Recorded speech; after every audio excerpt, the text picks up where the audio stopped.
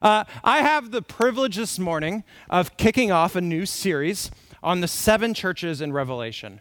Now, I know when most of y'all think of Revelation, you think of big scary beasts, maybe numbers, confusing symbols, right? And that is certainly part of Revelation.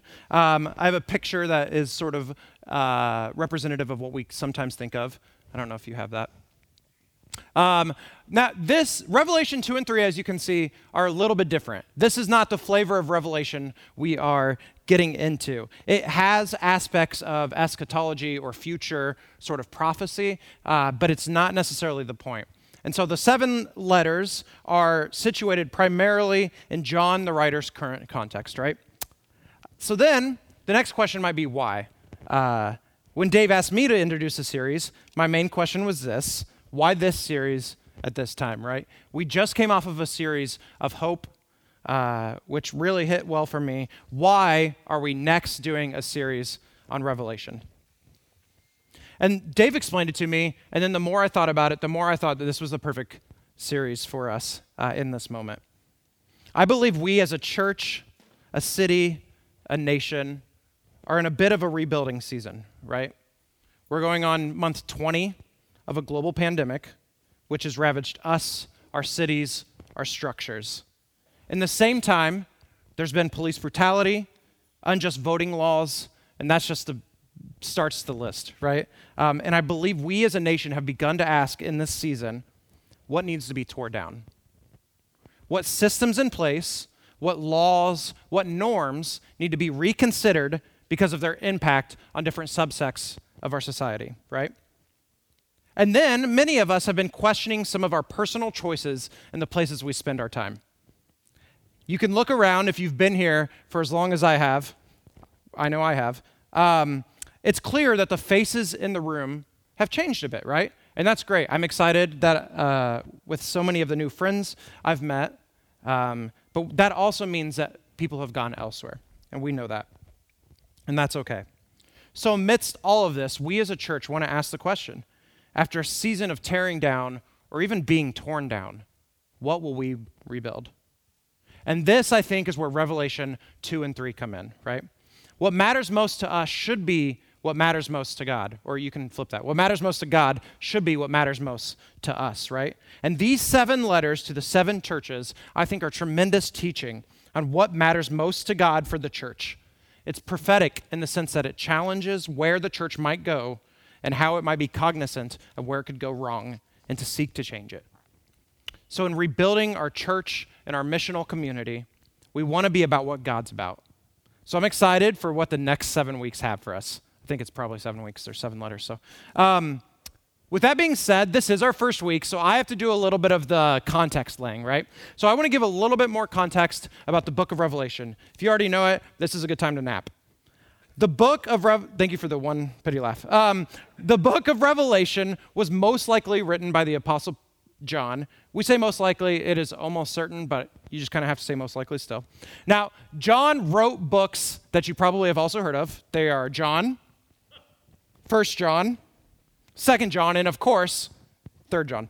As you may be aware, also, John was one of the disciples of Jesus, right? And now, all of the disciples of Jesus were murdered for their faith, except for John. Now, I want to say a little bit of a quick aside. I don't know if you guys knew this, but I grew up not in a Christian family. We were sort of agnostic. We just didn't talk about deep things. I became a Christian in high school through a church camp. It's a long story, but my first year of being a Christian, I sat down with the high school teacher of the church camp, and I just threw at him question after question after question. I had no interest in joining like a moral society or a moral group, right? I felt like I had a pretty good sense of where I was going and what life was like. I was wrong, but I still thought that. One of the main things that sort of convinced me of the faith was that every single follower of Jesus, the first followers of Jesus who knew him personally, died for what they believed in, right? That's just something about that. It's like people have said that religion is for money, for power, for all these things. And you can't say that when someone dies for what they believe in, right? And so that's just a quick aside. Okay, but if John didn't die for his faith, what happened to him? Sometime around 96 AD, John was on the island of Patmos, not far from the coast of Asia Minor, where Turkey is now. And it says this in Revelation, because of the word of God and the testimony of Jesus. That's why it says he was on this island. Now, the common understanding of this, particularly because of the context of Rome and its response to Christianity at the time, is that John was exiled to this island of Patmos by the Emperor Domitian, I think. So Emperor Domitian, after his death, just a little bit of context of him, he was actually condemned to oblivion. That means they wanted to forget him in their society by his own Senate. They cited him as cruel and a paranoid tyrant, right? So I think if your own people call you cruel, there's probably a good chance that you were fairly cruel, right? And so that's a little bit more of the context of John being exiled to this island. So John wasn't executed for his faith, but he was exiled to a deserted island. Not much better, right? Now the book of Revelation is a vision sent by God to John, and John recorded it. And as referenced earlier, much but not all of it is eschatological or end times prophecy. It was written, though, particularly to 7 churches in the area of Asia Minor that John would have been in close relationship with. And those 7 churches are the same 7 churches that we're going to look at in the letters. Now let's think about a little bit about the structure of chapters 2 and 3, because 2 and 3 are actually a little bit different than the rest of Revelation. And our good friend Tayun has taught us well, if you've taken any classes with him, that to read the Bible well, we must understand what genre we are reading, right? In other words, I interpret a kid's book far differently than I interpret The Onion, far different than I interpret a fantasy novel, far differently than I interpret a Kendrick Lamar song, right? Like the difference in interpretation depends on the genre that we're looking at. And when I know the genre, I can better understand the intended meaning. These 7 letters have often been called letters, right? And we're going to probably continue to reference them as letters, but I believe there's a better, more specific word for these. It's a decree. Now, decree is an official order issued by a legal authority, sort of like a hear ye sort of thing, right? Someone comes, issues something. Yeah, if I can ever work in a Robin Hood Men in Tights reference, I will. 6 of you apparently have seen that movie. Just know it's funny. So it's someone coming and saying something on the behalf of an authority, right? It's much stronger in nature than a letter. I can write a letter about anything, right? But a decree is much stronger because there's the official order and then there's the authority from which it comes, right? How are these letters decrees? Well, there are official orders to the 7 churches in Asia, issued by Jesus, the authority. We'll see more specifically in a bit, but the text says that Jesus himself walks amidst these churches. He cares for them. He loves them. And as a result, he calls them, decrees them back to himself. And then when we think more specifically about the structure, a lot of these 7 letters follow a very similar pattern in style that we will see full force this morning. And many of them have these 4 categories. It's condemnations, what is the church doing wrong? Commendations, what is the church doing right? Condemnations, what is the church doing wrong? Corrections, how can we fix it? And consequences, what happens if we fix it and what happens if we don't? You guys with me? All right. So we're going to go ahead and jump in. This was just a little bit of background, but first let me pray. Lord, thank you for your word. Thank you that we get to gather together and hear from you. Lord, I pray that this morning what is remembered are your words and not mine. Who's glorified is you and not me, and I can tell the whole truth and nothing but the truth. In your son's name I pray. Amen.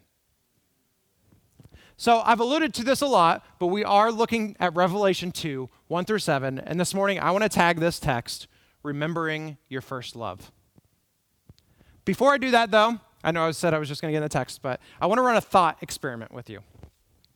As many of you are probably not aware, the MLB baseball postseason is currently going on.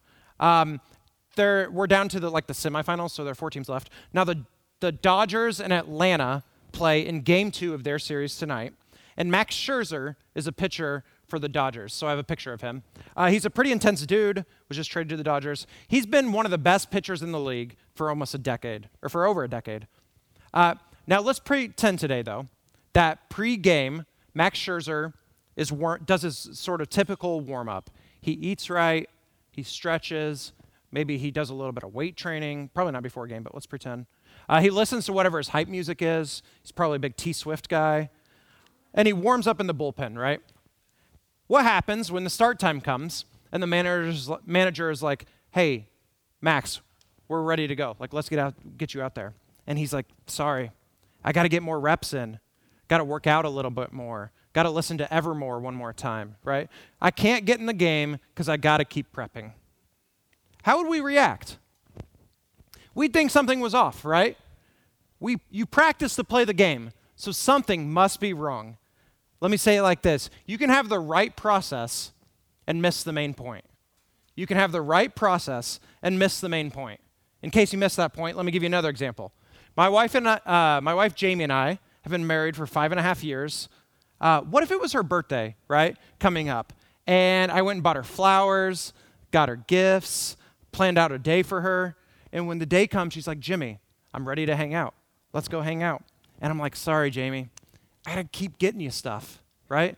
I got to plan the day out for you. I got to do the dishes for you. Jamie would be mad, right?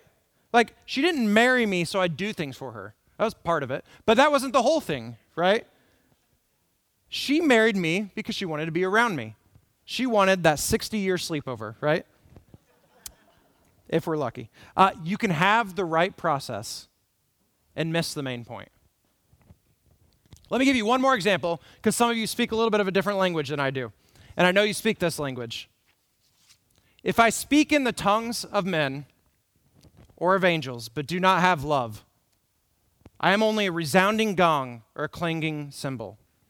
If I have the gift of prophecy and can fathom all mysteries and all knowledge, and if I have faith that can move mountains, but do not have love, I have nothing. If I give all my possessions to the poor, give over my body to hardship, that I may boast, but do not have what, church? I gain nothing. You can have the right process and miss the main point. Okay, we have to get in the text because I'm already sweating and we can't be here this all morning. Dave said I had 40 minutes, so it means like 45. Our first letter is written to the church of Ephesus. So a little bit more background on Ephesus, right? Ephesus was the de facto capital of Asia at the time. It had everything. It had wealth from being a port city.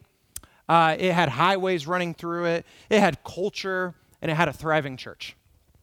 You can think of it as the New York, LA, Chicago of Asia, right? Now, in major cities, we know this, a lot is happening. And I'm not going to get into the details, but that means a lot of bad is also probably happening, right? There was, frankly, a lot of messed up things going on in Ephesus. With that, I want to look more deeply at the text this morning to see how our common structure of commendation, condemnation, and the other two C's that I don't remember off the top of my head play out. Okay, intro to the chapter. It says this, to the angel of the church in Ephesus, write, these are the words of him who holds the 7 stars in the right hand and walks among the 7 golden lampstands. All right, John is already hitting us with the weirdness that is Revelation, right? This is all explained in Revelation, luckily, itself, though. To start, the word angel here really means messenger. So when you read the angel of the church of Ephesus, right, you can think of the messenger, or in other words, the leader, the pastor of the church of Ephesus. Make sense? So he's saying to the pastor of the church of Ephesus, say this. And then Jesus has a very weird explanation of himself. It says, he is the one who holds the 7 stars and walks among the 7 golden lampstands. Now, I'll be honest, when Dave asked me to preach on Revelation, I was like, oh, Dave, I didn't actually tell him this, but I thought it. But I'm a bit of a people pleaser, so I didn't tell him. I was like, man, Revelation is weird. I haven't read it like deeply for a long time, right? am I going to be able to do this? And then I read this first passage, and it's like, man, I really got to do like the interpretation immediately. Now, I had no idea what the lampstands and the seven stars were, and then I'm like, I'm a genius, so I'm kidding. I was like, I'll read the first chapter of Revelation. And then, of course, I come across verse 20, and it says this: the mystery of the seven stars that you saw in my right hand and of the seven golden lampstands is this. The seven stars are the angels or the pastors of the seven churches, and the seven lampstands are the seven churches. So like, praise the Lord, right? I did not have to guess as to what that meant or read 6 commentaries. Easy money, right? So as I said, the stars are the angels, messengers, or pastors. And Jesus says he holds them in his hand, right? Now, I know that there's imagery of God's hand in multiple times throughout the Bible, right? But 2 passages came to mind when I read this.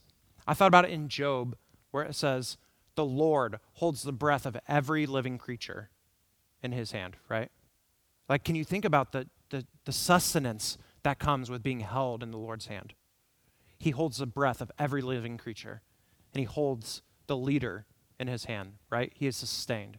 And then I thought about in Isaiah, where God says, see, I have engraved you on the palms of my hands. Now, I think that this is a little bit of a reference to Jesus being nailed to the cross, right? But what happens, like, when God engraves our name on his hands? There's some eternality to that, right? What happens to God stays. God is eternal. And then there's intimacy. God knows our name. It's on his hands, right?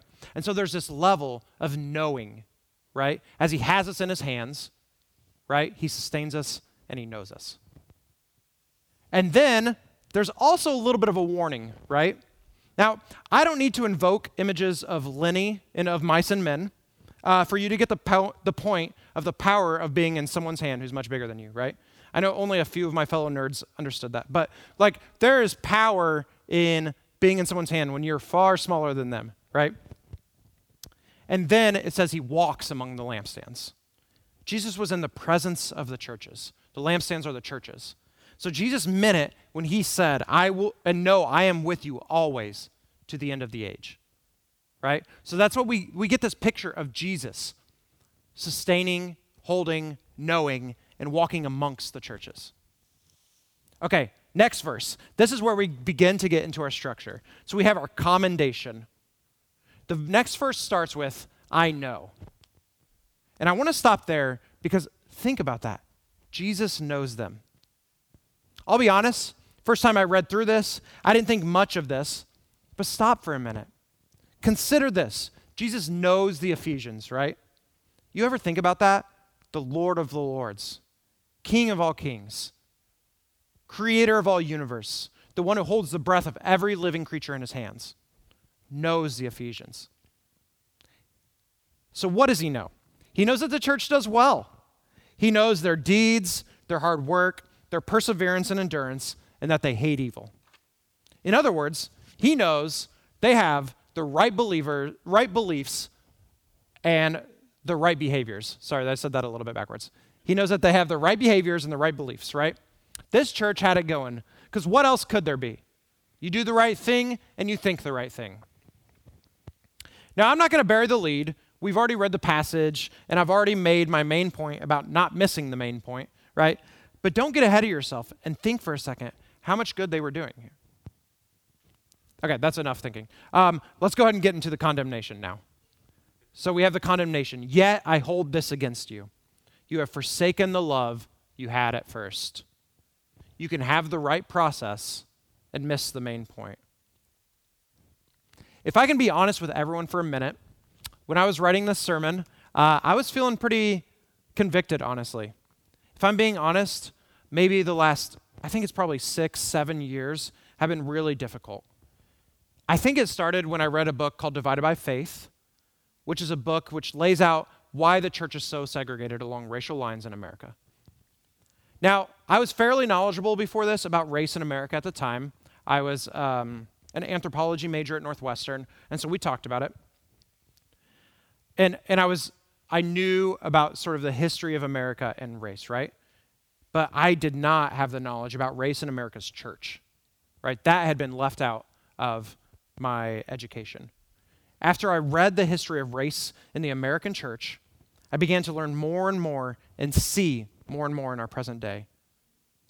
And it was hard, right? But as I read it in that season, I felt like I had hope for our church as more and more spaces began to have those conversations, right? And as a nation over the last maybe 4, 5, 6 years, many of us said enough was enough, and we took to the streets in protest for Black lives, right? And in those seasons, I had hope. And then came the white lash, right? The white backlash. And I know all of this still existed in the church this whole time, but the things that pastors of American churches have said over this last year, it just leaves me speechless, right? The outright racism, the blatant disregard for sexual abuse in the church, the blatant disregard to reckon with our complicated history as a church. It has angered me. And if I'm being honest, I want to be careful. I don't want to say my situation is exactly like the Ephesians, right? They had a particular situation, a particular context. But I think that there are some parallels here. If I'm being honest, the anger toward the American church strained my relationship with God. I was forsaking the love I had at first because I was caught up thinking about the evil of others. And I want to be clear, this does not mean we stop caring, right? Like God even later says, I know that you hate the evil that the people, I don't need to say their name, Nicolaitans. I know the evil, right? I know that you hate it, and I hate it, right? So God is not condemning that they hate evil, right? But I've been so afraid to take this anger to God that it has become anger toward God. Beloved, we cannot forsake our first love, or else our hatred of evil becomes a hatred of those who need the gospel just as much as we do. Hate evil, but love God while doing it. You can have the right process and miss the main point. Okay, so where do we go from here, right? We have commendation, condemnation, and the third C that I remember now because I have it written down, correction. Thank you, Chris. Consider how far you have fallen. Repent and do the things you did at first. So we see three very basic corrections here, right? Remember, repent, and redo.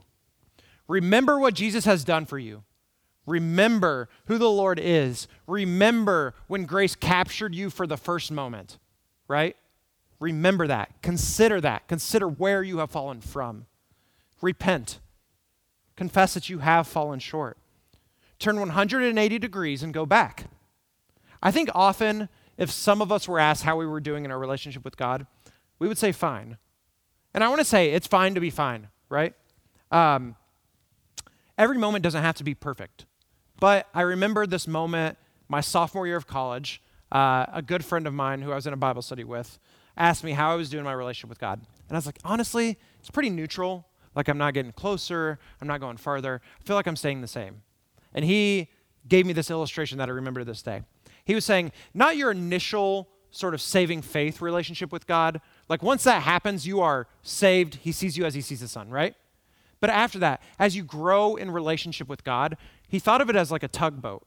And so you're on this little rowboat and you're going toward an island. And that island, maybe the closer you get, the more and more, the closer you get to God, right? And the more you know about him. But the current is pulling you back toward the shore. And so in our relationships with God, we're never neutral. We're either growing closer toward him by the power of the Holy Spirit, or we're drifting away, right? So repent, turn 180 degrees from your drift. And then redo. I think often in sort of our Hollywood society, we believe that love is an emotion. And I think that there are emotional aspects of that. I don't want to take that away. But love is also a choice, right? And sometimes we have to choose to do that which we know will eventually stir our affections for God. It might not be raining now, but I'm going to put out the buckets for when it does, right? And then finally, we have our consequence. So Jesus here says, if you do not repent, remove the lampstand from its place. Do you see the risk of having the right process and missing the main point? We may continue to meet as a group of people. We may agree on the same things. We might even look like we're doing well, but we will no longer be the church. Our lampstand will be removed. We will no longer shine the light that is the glory of God in the face of Jesus Christ. Right? That is the risk. But to the victorious, to those who recapture their first love, God promises that he will give the right to eat from the tree of life, not lice. That would be bad. I would assume. I've never eaten lice. In the paradise of God. Now, I'll be honest. I don't know exactly what this means. Like, we're smart people, so we know that this is a reference to Genesis, right? That Adam and Eve in the garden, they were not to eat of the tree of life, right? And so there's a little bit of this, like, Jesus redeems our first sin, right? Jesus renews all things. There will be a new heaven and new earth where we have freedom in paradise. We will be able to eat of the tree of life. But I think what hits me even deeper here is what is in paradise. Or more, a better question is who is in paradise, right? It's God. To those who recapture their first love, they spend eternity with him. They walk in the cool of the garden as if they're friends, just as Adam and Eve did. Friends, I want to close with this. I think we can hear today, and we can take it the wrong way, right? I need to be better at loving God. I need to try harder at loving God. And maybe that's partially true, right? Grace-filled, spirit-filled effort is not a bad thing, right? But a wise man once told me that shoulding on yourself just gets you dirtier, right? I should do this. I should do that, right? My desire for you is that you refine whatever captures your heart for God. Whatever it is that stirs your affections for the Lord. Is it the word? Is it solitude? Is it a good friend? Is it nature, right? Whatever you need to do, recapture that first love. Because while the consequences may be severe, the benefit is far greater. A deep, loving relationship with the King of all kings and the Lord of all lords, right?